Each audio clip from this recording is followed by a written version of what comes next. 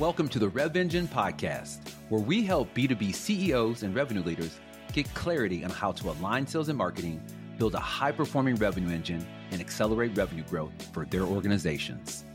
I'm your host, Jeff Davis, author of award-winning book Create Togetherness and founder of Rev Engine. Let's jump into the show. Hey everybody, it is Jeff Davis with another episode of the Rev Engine podcast, where we help B2B CEOs and revenue leaders align sales and marketing, transform the revenue engine, and accelerate revenue growth. I'm excited to have our guest on today, John Barrows. We've known each other for quite some time. We actually recently ran into each other in San Francisco at a conference. So we were catching up. I said, I got to get you on the podcast. I got to hear what you're up to and get your perspective. So let me share a little bit about him before he kind of tells the story, because he has such a great background. So he's actually the CEO of Sell Better by JB Sales, which is an organization focused on elevating the people and profession of sales through training, content, and events. They train some of the world's fastest growing sales teams like Salesforce.com. We all know who they are. Zoom, LinkedIn, while supporting a thriving community of over 5,000 individual sellers. John's goal is to change the negative perception, love this, of sales and help sales professionals achieve success by doing it the right way, because he believes that when sales is done right, it is one of the greatest professions in the world. But when done wrong, it's one of the first. He also is the author of one of Amazon's best-selling children's book, the title of which is I Want to Be in Sales When I Grow Up, that he actually wrote with his daughter, which is super cool. So a testament, whatever that word is, to his commitment to actually elevating the sales profession and helping sellers sell better. So with all that said, John, I want to give you some space and time to tell people a little bit about yourself if they don't know you, and then we'll jump into the conversation. Great to see you out there in San Francisco too. It was a nice little book signing. I felt like meeting a celebrity. Right? Every once in a while you want to feel a little good about yourself. Right? Yeah, you need that stuff, right? Yeah. My background, I'll try to keep it brief here. Grew up in Boston, went down to school at Maryland, drank my way through 4 years of college, got my degree in marketing because I didn't know what I wanted to be when I grew up. Fell into sales kind of like everybody else because there was no sales degrees back then. Got into sales with DeWalt power tools, driving around, giving away tools to construction workers, which was pretty fun. And then I sold for Xerox. That's where I got my real sales education, right? I'm selling copiers to the government, by the way. So took my lumps there. And then joined a startup with a friend of mine. I was the fourth employee and I ran sales and marketing for an IT services company. We were self-funded here in Boston and I didn't know what I was doing. I was 23. So I was taking all the trainings, the Sandlers, the Miller-Hymans, the Taz, Spin, all of it. And I came across this group called Basho. It was a training I really, really liked because it was super tactical. So fast forward, used Basho to help grow Thrive Up. We were the fastest growing company in Massachusetts for a few years in a row. Sold it off to Staples after 7 years. We got up to about 85 employees and about 10 million in revenues, sold it to Staples. And then I spent about a year going through that integration. Come to find out, apparently I'm not a corporate guy. I don't have much of a filter and I really don't like playing politics. So after a while, Staples offered me another position, which is a nice way of firing me. And I was looking for a job and Basho came knocking and said, John, you want to be a trainer? And I was like, no. And they're like, why not? I'm like, I don't like trainers. And they were like, well, what? And the reason was because most sales trainers I had come across up to that point in my career were either failed sales professionals or professional presenters. And I didn't want to be that, right? And so they said, don't worry, you have to use these techniques to sell so you can train, so you can get paid. I was like, all right, I like the whole practice what you preach thing, right? So I joined them, took on some bigger accounts, brought on some bigger ones. And make a very long story short, they screwed it up and I took it over. So about 10 years ago, I went off on my own with JB Sales and took all my clients. And now I got a group of 18 incredible people I'm working with and doing some fun stuff. We do professional services for those companies you talked about, Salesforce, LinkedIn, Box, Dropbox, all those companies. And then we got a whole membership side of the house where we give away a ton of free content, do a daily show and everything else. So a fun time these days. Yeah, and what you are offering is needed more than ever, I feel, because B2B selling has become more complex than ever. Talk about the fact, and you alluded to about there was not a professional selling degree or program to go to. And I think one of the reasons that you're seeing a lot of them pop up is because this is not just about, taking a bag around and selling stuff anymore, right? Like it's really complicated. There's a lot more stakeholders. Technology is completely different. There's this diffusion of information where, buyers are coming to the table with a ton more information than before. So, excuse my language, you can't kind of BS yourself through a conversation. So what I think you're doing is really important. And I did not know you had a background in marketing. I'm all about cross-functional competency. So you checked two boxes that I didn't know you did. So maybe serendipitously, I got you on the show because you came from a marketing background. So let's talk about one of my favorite topics, which is the revenue model. There's a reason that this show is called the Rev Engine, right? I just first and foremost think that the revenue engine, we need to have a more holistic conversation across all functions, because we are in a day and time where sales can't do it alone, marketing can't do it alone, sales success can't do it alone. We have to work together. So what are the things you've seen that are problematic for most organizations when it comes to their revenue model, or rev engine as I call it? uh, You're like, how how long long you is this got? podcast? Look, I'll sum it up with this. I think everybody's stuck in it. Not everybody. I think a large portion of companies are stuck in a model of what they think they're supposed to do.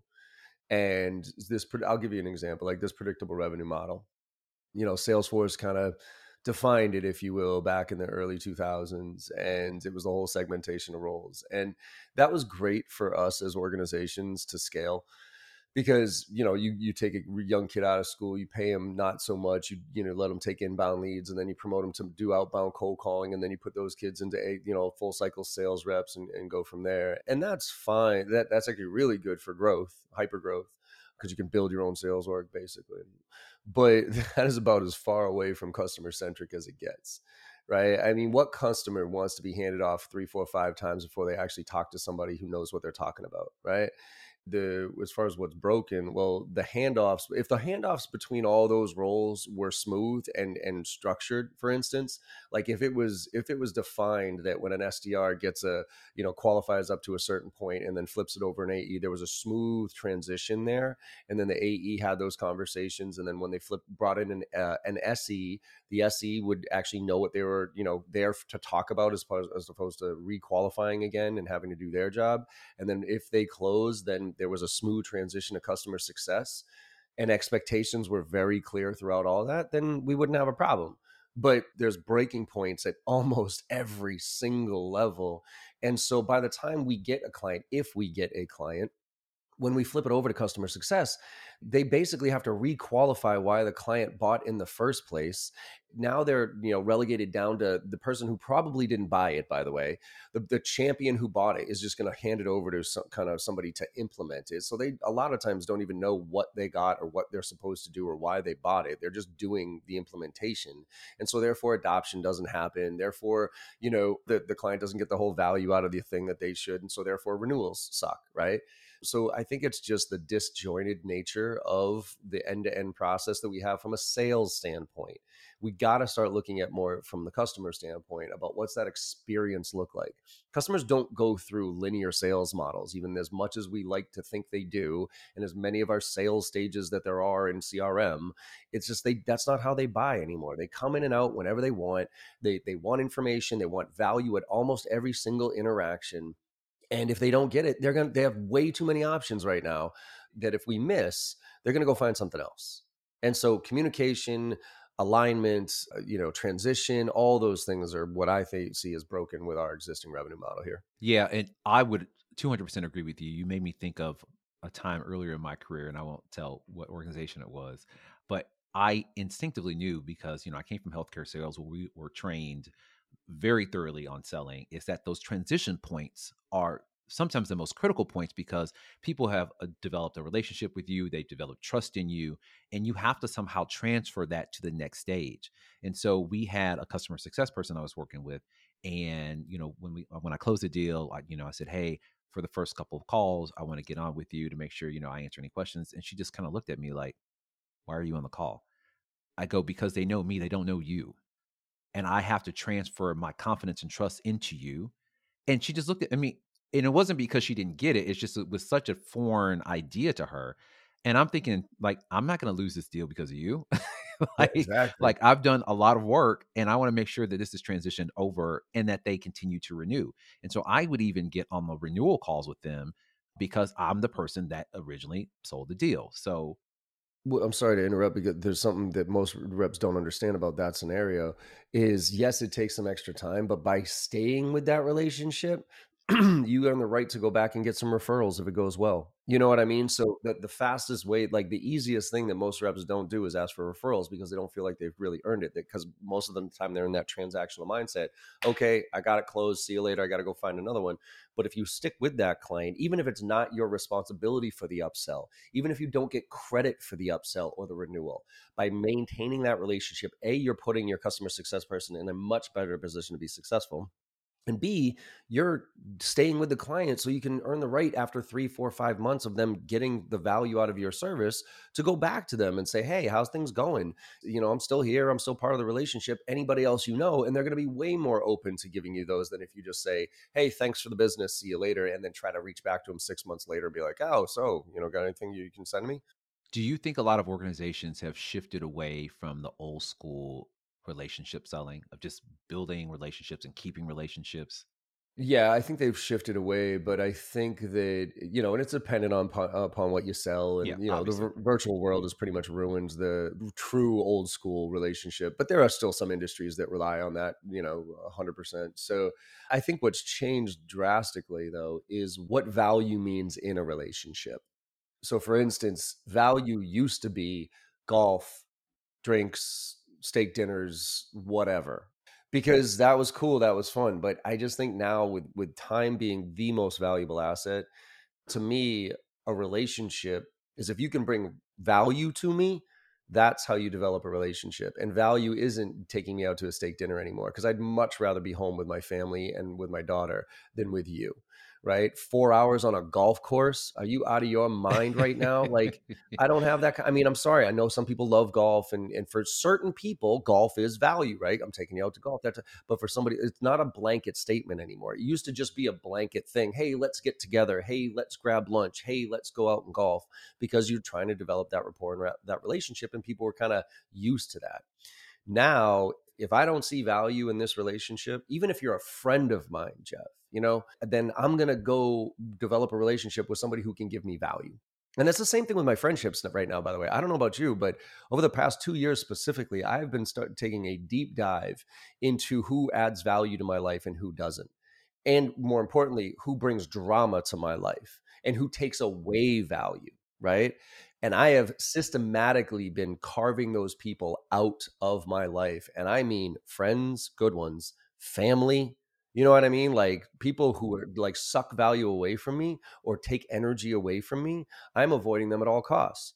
I only want to be around people who give me energy, who add value to my life. And I don't mean like money and whatever it is. I mean, like personal value of just like a good conversation, getting me to think differently, having fun and not being so dramatic. That's adding value to me these days. And so I think value shifted about relationships, not necessarily relationships are out the door.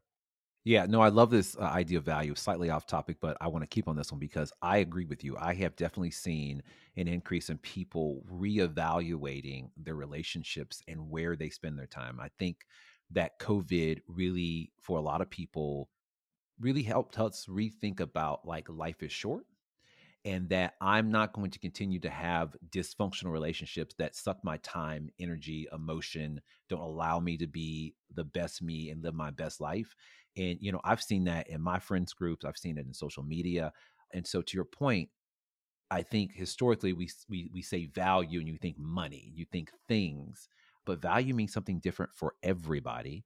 In a professional sense, I think you have to define what value is to your customer because it could be, can you help me save money? It could be, can you make me look good in front of my peers? It could be, can you help us think through this because we really don't understand how to even think about this problem?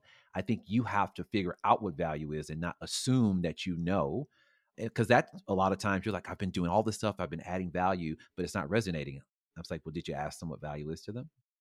Yeah. Did you say that was even valuable? I'll give you a quick example on that personally.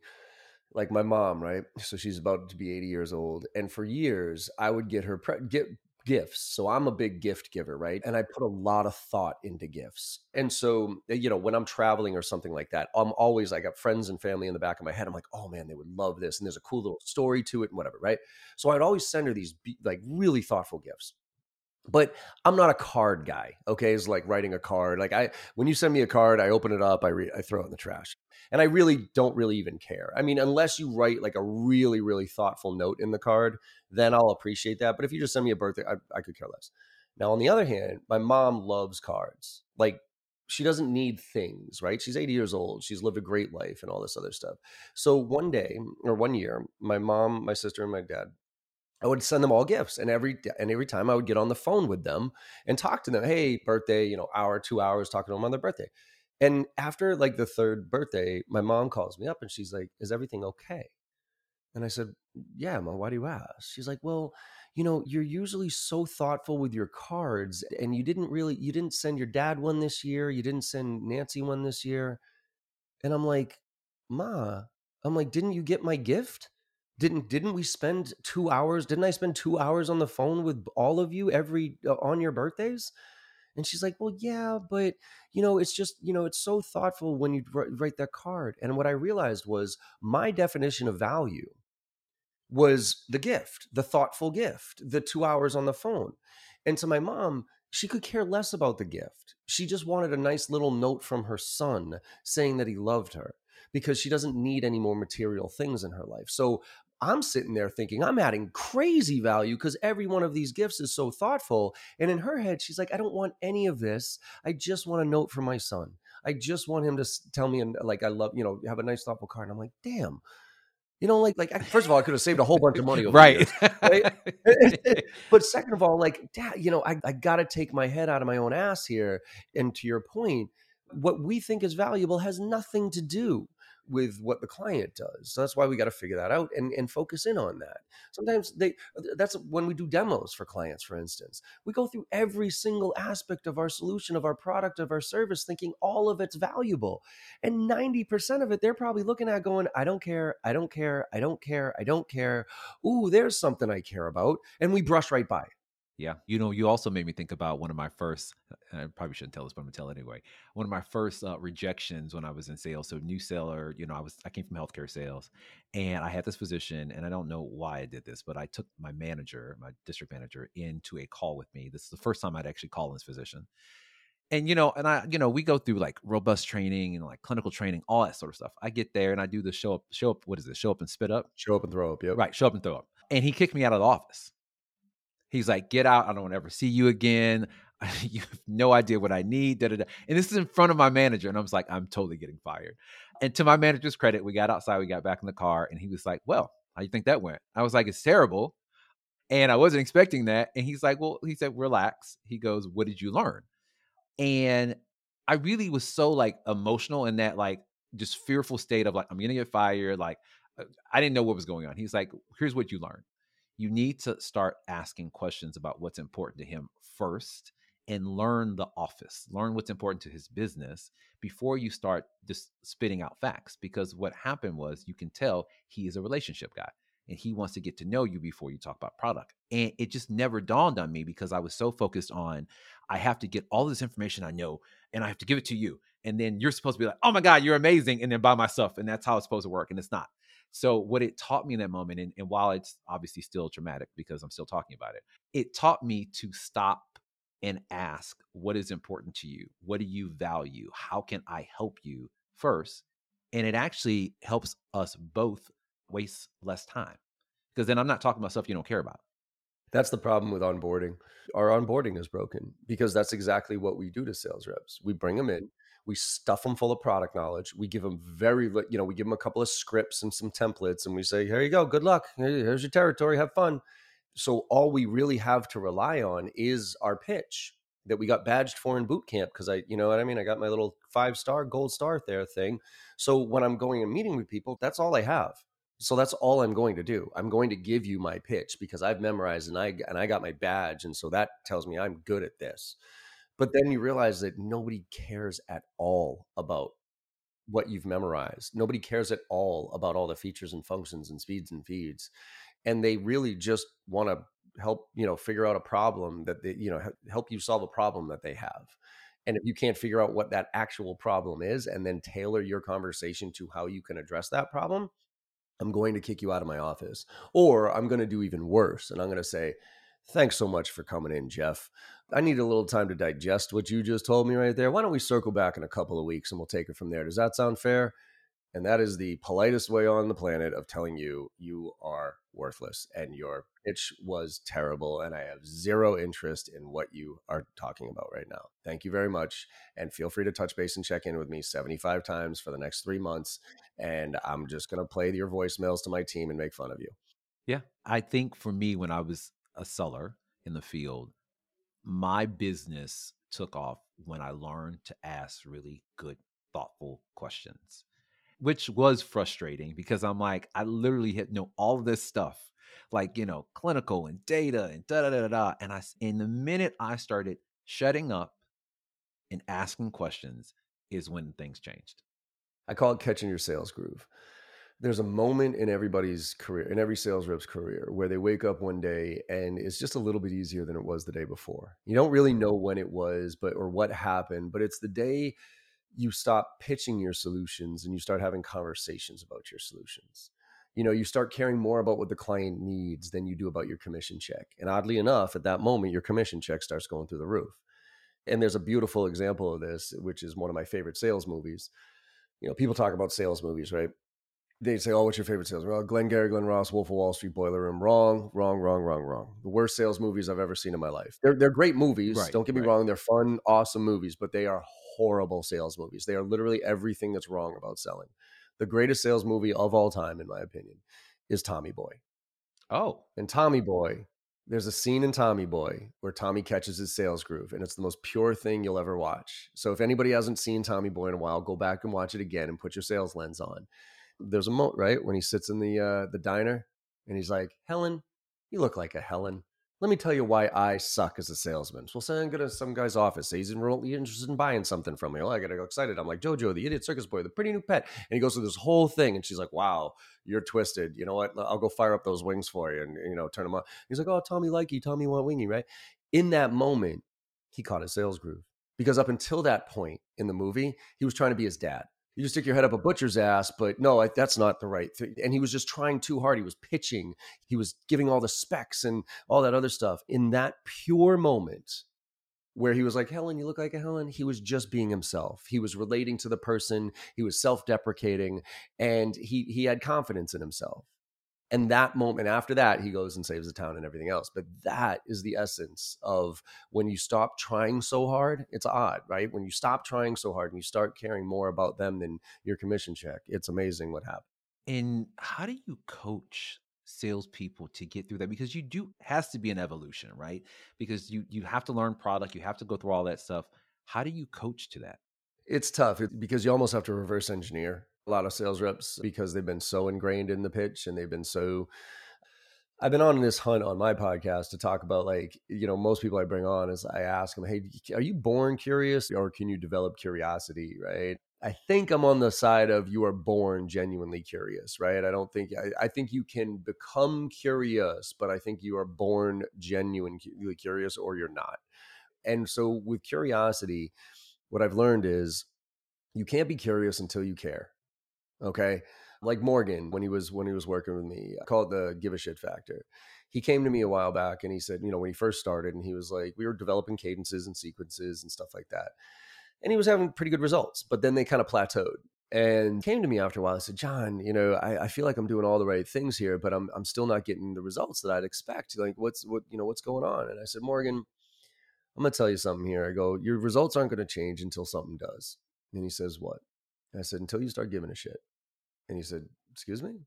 I go, Look, I know you care about your job. I know you care about working here and all that other stuff. But until you start genuinely caring about the person on the other end of that phone number or the other end of that email and thinking of them as an actual human being who has the same challenges you do every day, that gets up, brushes their teeth, has challenges, deals with the economy, all that other stuff. Like, until you think of them that way, your results aren't going to change. And so once you care, though, it'd be amazing what happens, because then you become curious. So for instance, the generic sales rep is going to walk in and say, "Jeff, tell me about your priorities. What keeps you up at night, Jeff?" How can I be of service to you? Right. And you're going to give generic answers to that. And you're not going to really develop, give them much insights or whatever it is. But the average rep or the above average rep is going to do some prep for my meeting with Jeff, and I'm going to look at your website. I'm going to look at your LinkedIn profile. I'm going to look at some of your background and history and what's going on with your company. And I'm going to read a few, maybe job descriptions of people like you and what you're being held accountable for and those type of things. And when I get into a conversation, I'm going to be like, hey, Jeff, as I was preparing for this meeting, I was looking through your background, man. And one of the things that really struck me was boom, whatever the hell it is. Or I was noticing that your company just did this thing. And I'm really curious, like, how is that impacting your day-to-day life and what that means and what are you being held accountable and how has that shifted because now with a little bit of knowledge, not everything, a little bit. That's why I believe sales reps do not have to be the industry experts in anything, actually. They just need to know enough to be able to get the conversation going and then dig and dig and dig and dig and layer and layer and layer those questions to be curious. Because when somebody can tell that you care and when somebody can tell that you're genuinely curious about whatever their challenges are or whatever it is, you'd be amazed at what people open up to. But it's that care factor that some reps get to faster than others. Today's modern B2B sales leader, we know that sales has changed. A lot of that is driven by digital transformation and the fact that buyers have nearly unlimited access to information, people, resources. What have you seen be the top things that sales leaders need to be thinking about in changing their approach to their go-to-market strategy or their sales approach as opposed to 5, 10, 15 years ago? I think they need to switch drastically from quantity to quality and stop with the numbers. It made me cringe when COVID hit because what I saw was when COVID hit and everybody went home and pipelines dried up, that a lot of executives and leaders doubled down on the activity for these SDRs. And they said, okay, instead of making 50 dials, you got to make 100 dials because the pipeline's empty. Go, go, go, go, go, go. And I'm like, oh my God, that's the absolute exact opposite thing that you should do. I mean, think about it. In a good economy, executives don't want to talk to 22-year-old kids who are just going to ask them a bunch of BANT questions and flip them over, right? Like that's in a good economy. In a bad economy, come on. Not a shot in hell as an executive do I want to talk to some kid who's going to give me some generic elevator pitch and ask me some basic BANT questions, add no value to my life, right? So they were beating these poor kids up, and it was actually getting exponentially worse because now you're telling them to do twice as much and they're still not getting the results. So you're demoralizing them across the board, and job satisfaction is pretty miserable in that scenario as well. So I think we should back up and tell the VCs, specifically in the SaaS world, to slow down and lay off because I don't need that downward pressure. That's why for me, I've never taken money from a VC because I never wanted that level of pressure to grow at all costs so you can get your 10x multiplier within 2 years. Like it makes me sick to watch that money get dumped into our space and then pushed down on reps all the way down to the floor who really have no control at the end of the day of how fast they can grow, except for the numbers game. So I think that is something I would stop, and I would reassess and I would relook at your ideal customer profile and really hone in on the tier, like the really quality accounts that you can go after and add value to, and not just run a general list and Zoom info of companies between 10 and 10,000 employees and put it in their database and tell them to go. I think they should focus on more on business acumen than sales tactics, techniques, or product knowledge, and help these reps understand how to have a conversation at a business level, what it means to, have a P&L. I mean, most sales reps have no clue of how to talk finance to a CFO. Mind you, every deal right now is going through the CFO and being scrutinized at the higher level. So these kids who come out of college with some psychology degree or, liberal arts degree or whatever it is, who have never really taken finance, are now selling. Okay, great, I get my pitch here, but then they have to go have a conversation with a CFO, and they will get annihilated by anybody who knows what they're talking about on that side of the house, discounting whatever it is, and then they'll discount the hell out of it just to get the deal, and it'll be unprofitable, and it'll be a bad customer that won't renew, or you have to do something else with. So it's a nightmare all the way through. I like the fact you hit on quantity and quality. It actually is a question that I very often for both sales and marketing leaders. If I'm a marketing leader that is convinced that we want to back off of our quantity targets, right? And a lot of this is being driven by the CEO and senior leadership. So let's start there. If you want sales and marketing to align, and I will say it right now, the CEO has to have incentives in place in order for them to work together.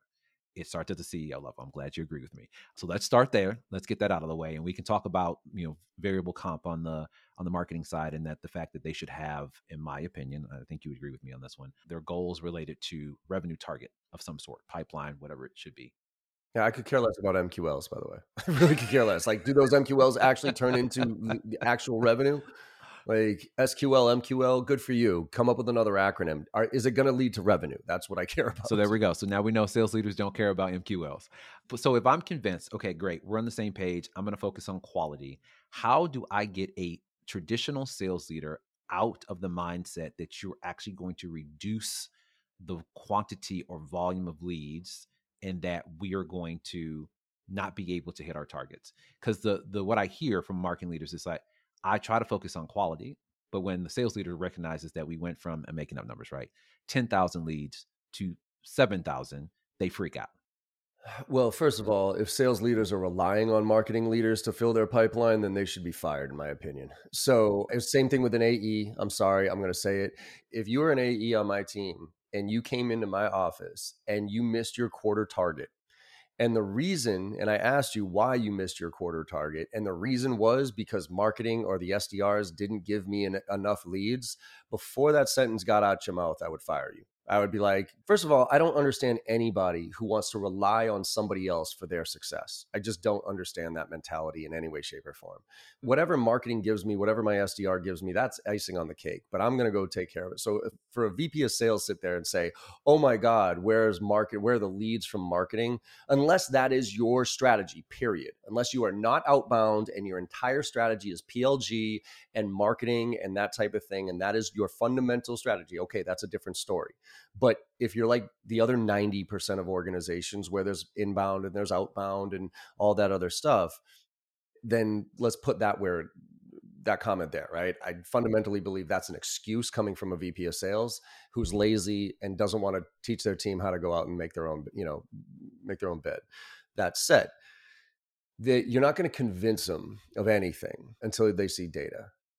And even with data, they might not be convinced. But I think that what you probably should do, and this is what I recommend to reps too, is a lot of reps are being told make $50 a day, make $100 a day, whatever it is. And they're like, oh, this is the worst. I don't want to do this. I want to focus on quality. Well, look, you're not going to convince, don't you dare go to your boss and say, I think it's ridiculous to make $100 a day.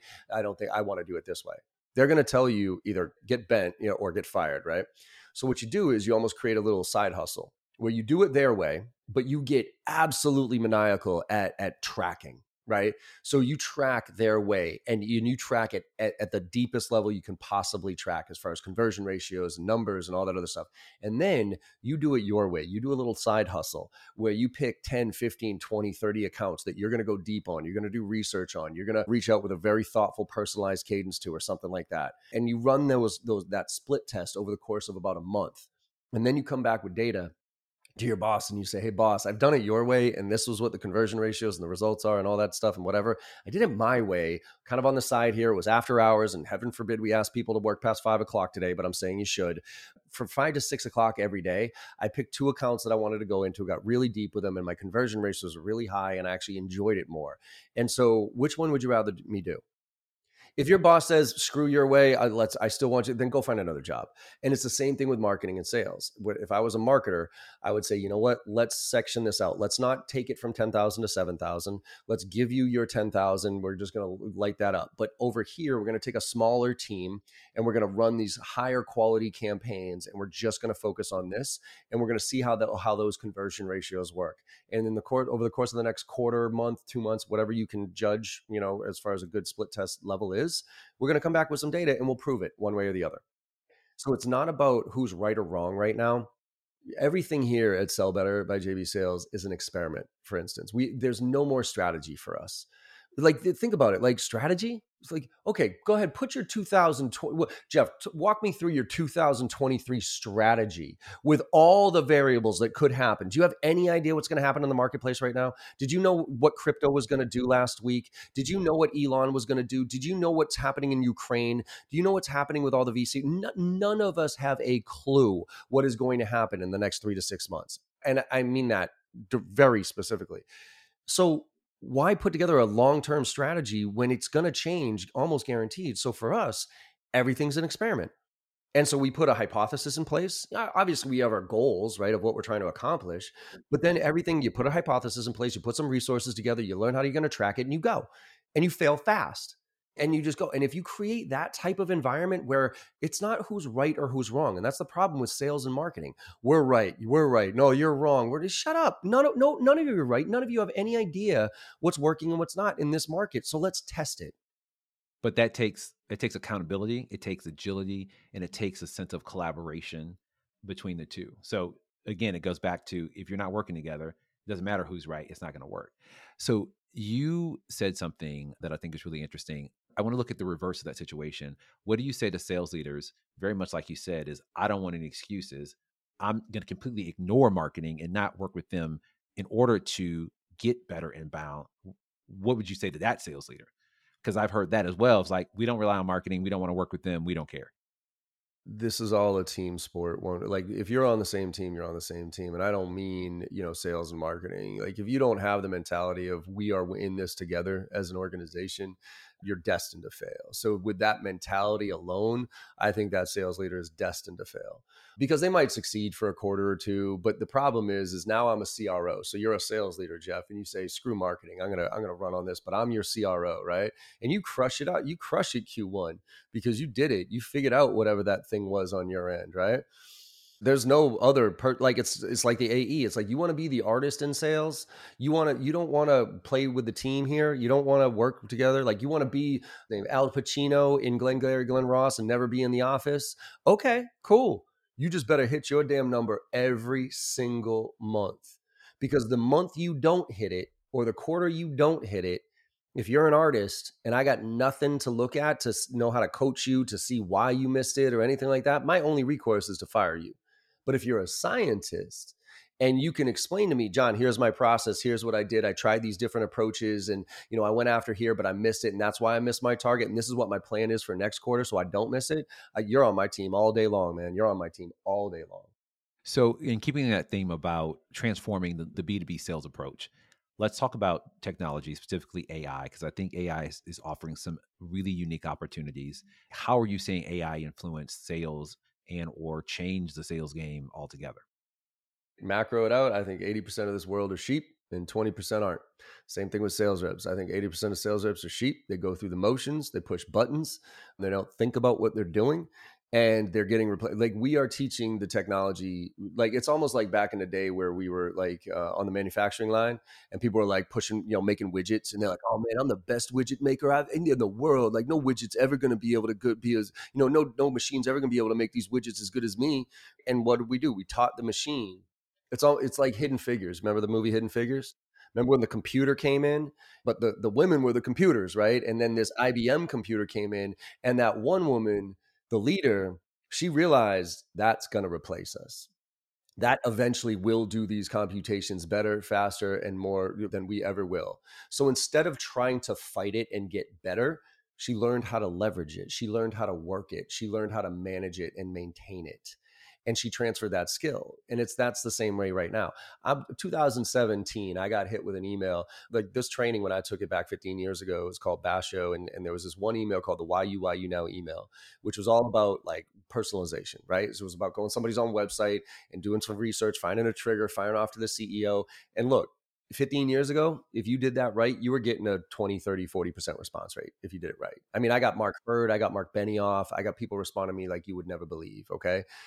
2017, I had a group that left Salesforce and developed an AI bot that wrote emails based on my methodology, and they were better than I could write. And that was in 2017. Now, every tool out there, every single tool out there that I'm seeing is coming up with some AI assisted writing tool. There's Lavender, there's Sixth Sense, there's Lead IQ, there's Zoom Info, there's Crystal Nose, and they all are contextual. Go out and find some personalization and make it relevant. And all you maybe have to do is check a couple of things to make sure that, it reads right and then send it out there. There's another tool out there. I forget what the name of it is, but as far as demos and presentations, I can literally get, it's like Synthesis or something like that, where I can go on the website and you can choose a Black man, a white woman, an Asian man, whatever it is. It's not an avatar, it's an actual person. And I can type in the back It is deep fake, but at a level that is so good that tonality and all sorts of things come through. So I could, like, for instance, I got all my training, right? It's all, I go into studio, I sit behind a camera, I read the scripts and all that other stuff, right? I don't have to do that anymore. And by the way, I'm a bald ass white man. I'm a middle aged white guy. So who the hell wants to see a middle aged white guy doing a bunch of trainings anymore? So what do? I can diversify my entire portfolio right now. I can take all that stuff that I've scripted out for my trainings, and then again, pick a black man, Asian woman, and that type of stuff, and diversify everything, and it'll look exactly like they are saying it, not me. So all this artificial intelligence. Back in 2017, when I got that email, I was freaking out. Honestly, I was like, okay, we're screwed. Like, that's it. Sales reps, we're kind of done. And I don't know, you're familiar with obviously Gary Vaynerchuk. So I went to Gary V. He had a 4D session where you pay 10 grand and you go to his office, and like you and 15 entrepreneurs sit down with all his leaders. And then at the end, he comes in and does a Q&A with you. And so it got to me, Gary, I just saw this email that is like written better than I could from an artificial intelligence standpoint. It's like, where does that leave us as sales professionals? And he said, don't worry about the technology. He goes, you're not going to beat it. He goes, learn to leverage it. Be the last mile. And that's the mentality I want sales reps to think about, is be the last mile. Let the technology do all the heavy lifting, right? Gather all the insights, gather all the intent data, gather all the information about the account, and maybe even write that email to a certain degree. But right before that email hits that inbox, right before you make that phone call, right before you give that demo, humanize it. Until computers buy from computers, look, when computers start buying from computers, we're screwed, okay? But as long as there is a human on the other end of that, then we have a chance. So then, how should today's sellers be positioning themselves, or what skill sets should they be working on in order to position themselves for the future? Because I love what you said, like you, and what, or I should say, what Gary said. Don't fight the technology; just position yourself differently. So, if I'm a seller or a sales leader, how do you coach these people to be that last mile? Again, I go back to business acumen. You know what I mean? Like, that's the thing. It's like what the tech doesn't have is the business acumen. The tech doesn't have the empathy. The tech doesn't have the understanding of the person that's about to receive that. So, like, here's an easy thing to do for your team. Say you say you go after CIOs in healthcare. Okay. I'm sure your marketing department has these pretty slicks that come up with CIOs in healthcare and how they care about innovation and digital transformation, and 1,000 words on a paper that are too font that they have to memorize so they can get their badge. I'm sure every company has those. That is not how a sales rep should learn about CIOs in healthcare. You know how they should learn is go get some customers that you have right now on your book that are CIOs in healthcare.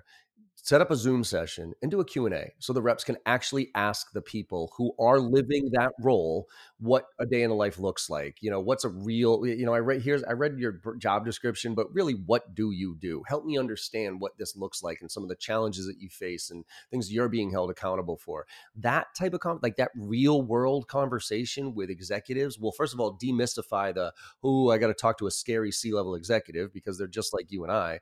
And I'll be learning things that I can actually use to say in real language, not marketing language, not about transparency and synergy and all the stupid words that they decide to use. Don't take our marketing Real, words. Relax. sorry, man. Like again, my background's I know, marketing. I I know, love I it, know. and that's what marketing is supposed to Yeah, give do. me a They're hard time. supposed to do that stuff. But when I say it, It doesn't. like, there's a big difference between marketing messaging and sales messaging. Fine line, big difference. But most companies don't figure that out. But it's those sort of things that I continue to talk about, those opportunities to align sales and marketing, in that most marketing teams are doing some sort of market research. They might be talking to CIOs to get their insights. Why are we not involving sales in that process, letting them be a part of that process? Because you regurgitating some report that you got as a result of that conversation, just have them be a part of the conversation. Because what is more important to a seller, in my opinion, is the language that the person uses, how they speak about it, because I can translate that into conversations. When you make it too kind of like put together, I can't pull out those same insights. You know what I mean? And so, yeah, it's simple things like that. It doesn't have to be complicated, it just involves sales.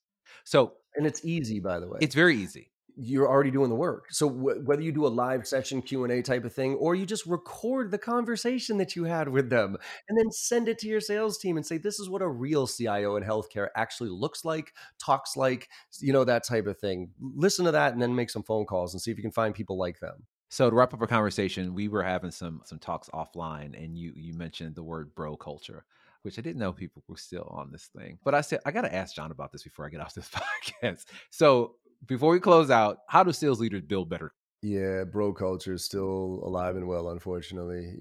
Again, I go back to Glenn Ross, Wolf of Wall Street, Boiler Room. That's bro culture. It's middle-aged white guys, the bell, hit the gong, and let's go, and let's rah rah, let's go to the strip clubs, let's do a bunch of coke, and yeah, let's hit the numbers. Like that's bro, Yeah. right? And everybody knows it. Everybody's been a part of it in one way. At certain points in our careers, we've all been a part of some of those teams or known those people. And what that does is that alienates everybody who is not that person. And guess what? 95% of the sales people are not really that type, or 95% of people who could be successful in sales are not that profile. I mean, me being like, yeah, what's up? Or even the old adage, and don't get me wrong, I love athletes. Okay. I love athletes. I think there's competitive niche, but for the mentality of, oh, I only hire athletes, you're missing out on a massive opportunity to diversify your workforce. And there's too many statistics out there that talk about how diverse sales forces win more often than non-diverse ones because you can't get different opinions. The problem is I have a bias in the sense that I tend to hire people that look like me and are like me because it's a comfortable conversation. And I have to actually try for people who don't look like me or don't come from my background. I have to kind of be curious enough to understand that. Right. And it's easy for me to just, I write my job description, you're going to crush your quota. And I mean, even just the words that we use in our job descriptions alienate people. I mean, a woman looking at a typical sales job description looks at it and says, no, thank you. I want nothing to do with crushing quota and, murdering Destroying, this right? and doing that, like destroying that. Like I want to know. So I'm not even going to apply to that. And if you're not coming from with different perspectives, you are missing out on a massive opportunity to excel, to learn, to grow, and also to relate to your audience, right? Because if you just have a whole bunch of middle-aged white guys doing sales and you're calling into all these other companies that are pretty goddamn diverse at this point, you're putting yourself behind again from a competitive standpoint. So it's not just a feel good thing, by the way. Like this, what I want people to understand is having a diverse sales organization has nothing to do with just doing the right thing, right? Like that's fine. It has to do with making money. It has to do with results. It has to do with the fact that the data is undeniable that when you have a diverse organization, you succeed more and you hit target more often and you have more diverse, and you have higher retention and all these other things. It's just undeniable. So for everybody out there that's like, oh, diversity is so for affirmative action, it's like, it's not because the law is telling me to do it. It's not because it's, oh, I want to make sure and I'm going to put my, gay flag up during gay pride month and check off that box. Like, those are the people, again, let's go back to the beginning of the conversation, going through the motions, doing things because they're supposed to do them. No, you start looking at things from a different perspective and you do things because you should be doing them, not because it's a good thing, because you want to win. And if you want to win, you better wake up as far as this bro culture crap because you won't win. And it is really about diverse thought. So it's not just about race, it's about gender, it's about income, background, geography. Everybody brings a different perspective. And I actually have, and we'll close out on this one because I know you're a busy guy, but I actually had a client years ago and we were having a conversation, and she was a woman-owned business, and she said she had vendors come in and they would pitch her with all men. She said, I know you have women in your group. Nobody? And she said she would just tell them, she's like, you have to bring some people that look like who we are and talk to us the way that we want to be talked to. And she was very adamant about it. So to your point, it's not about doing the right thing, which is great. It's about showing up and looking like your customers and having that same thought so you can connect with them. So It's about winning. it's about It's winning. about winning. If you want to win, And that's the way we're going to end this right? conversation, about winning. So people that want to get in contact with you, Mr. Barrows, how do they find you on social? How do they get connected with you and learn more about what you're doing? Can actually, if you go to our website, sellbetter.xyz, you'll see all sorts of, you sign up for our newsletter. We got a daily show that we do. It's live daily content. We do a webinar every single day. You can also check out the YouTube channel where we give away a ton of free content. And that's, again, YouTube/sellbetter.xyz. And as far as me, You can always find me on LinkedIn, but unfortunately, I can't accept any more invites. I've hit that stupid arbitrary 30,000 connection mark with half a Oh, million so people. sad for you. Yeah, it sounds like a humble brag, but it's a wicked annoying thing because like I asked LinkedIn one time, I was like, why a 30,000 limit on connections? They're like, we want to make sure your connections are meaningful. I'm like, 30,000 meaningful connections? I'm like, are you out of your mind? I'm like, make it 10 then if that's the case. So anyways, but the best way to get it is Instagram. So I do a ton of free consulting. I answer all questions on Instagram. So if you DM me, hit me up with a video, hey, John, this is what I'm challenged with right now, I'll get right back to you. And that handle is John, M as in Michael, Barrows, Barrows. Same thing on TikTok, same thing on Twitter, same thing with my personal website, johnmbarrows.com. And we'll have all those listed in the show notes too. For those that didn't get it, we'll make sure that people can get in contact with you. Well, John, I appreciate your time. It's always a wealth of information. And I think the sales leaders and others too, but sales leaders will definitely get a different way of looking at the way that they're doing business in the modern B2B world. All right. You have a great weekend and we'll talk to you soon. Thanks for listening to the Rev Engine podcast. I hope today's episode provided you with some actionable insights that will help you begin the process of transforming your organization to a high-performing revenue engine. If you found today's episode valuable, we ask that you support the show's growth in 3 ways. First, share the episode with your friends and colleagues. Second, follow me on social media at Meet Jeff Davis on LinkedIn, Instagram, and Twitter. And finally, give us feedback on who you'd like to see on the show next. That's all for this episode. We look forward to having you join us next time where we continue the conversation on how to build a high-performing revenue engine.